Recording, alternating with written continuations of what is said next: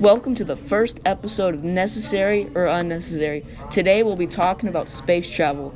We'll see if space travel is necessary or unnecessary.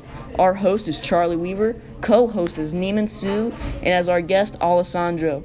He will be talking shortly in a bit about why space travel is necessary. Thank you for having me. My name is Alessandro, and I'll be sharing my opinion on space travel. I think space travel is necessary.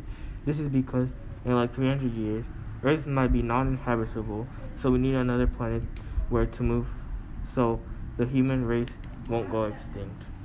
Hello, this is Charlie Weaver, and I'll be explaining why space travel is unnecessary. I believe space travel to be unnecessary because there are too many dangerous possibilities that come from space travel. And if something goes wrong, there's a chance it will take months for someone to get to you. And if something happens that you need immediate attention, you're stuck there until you die. As well as the fact that NASA spends billions of dollars every year.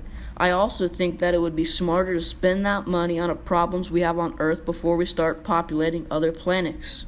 As well, that NASA had a budget of $22.6 billion for 2020.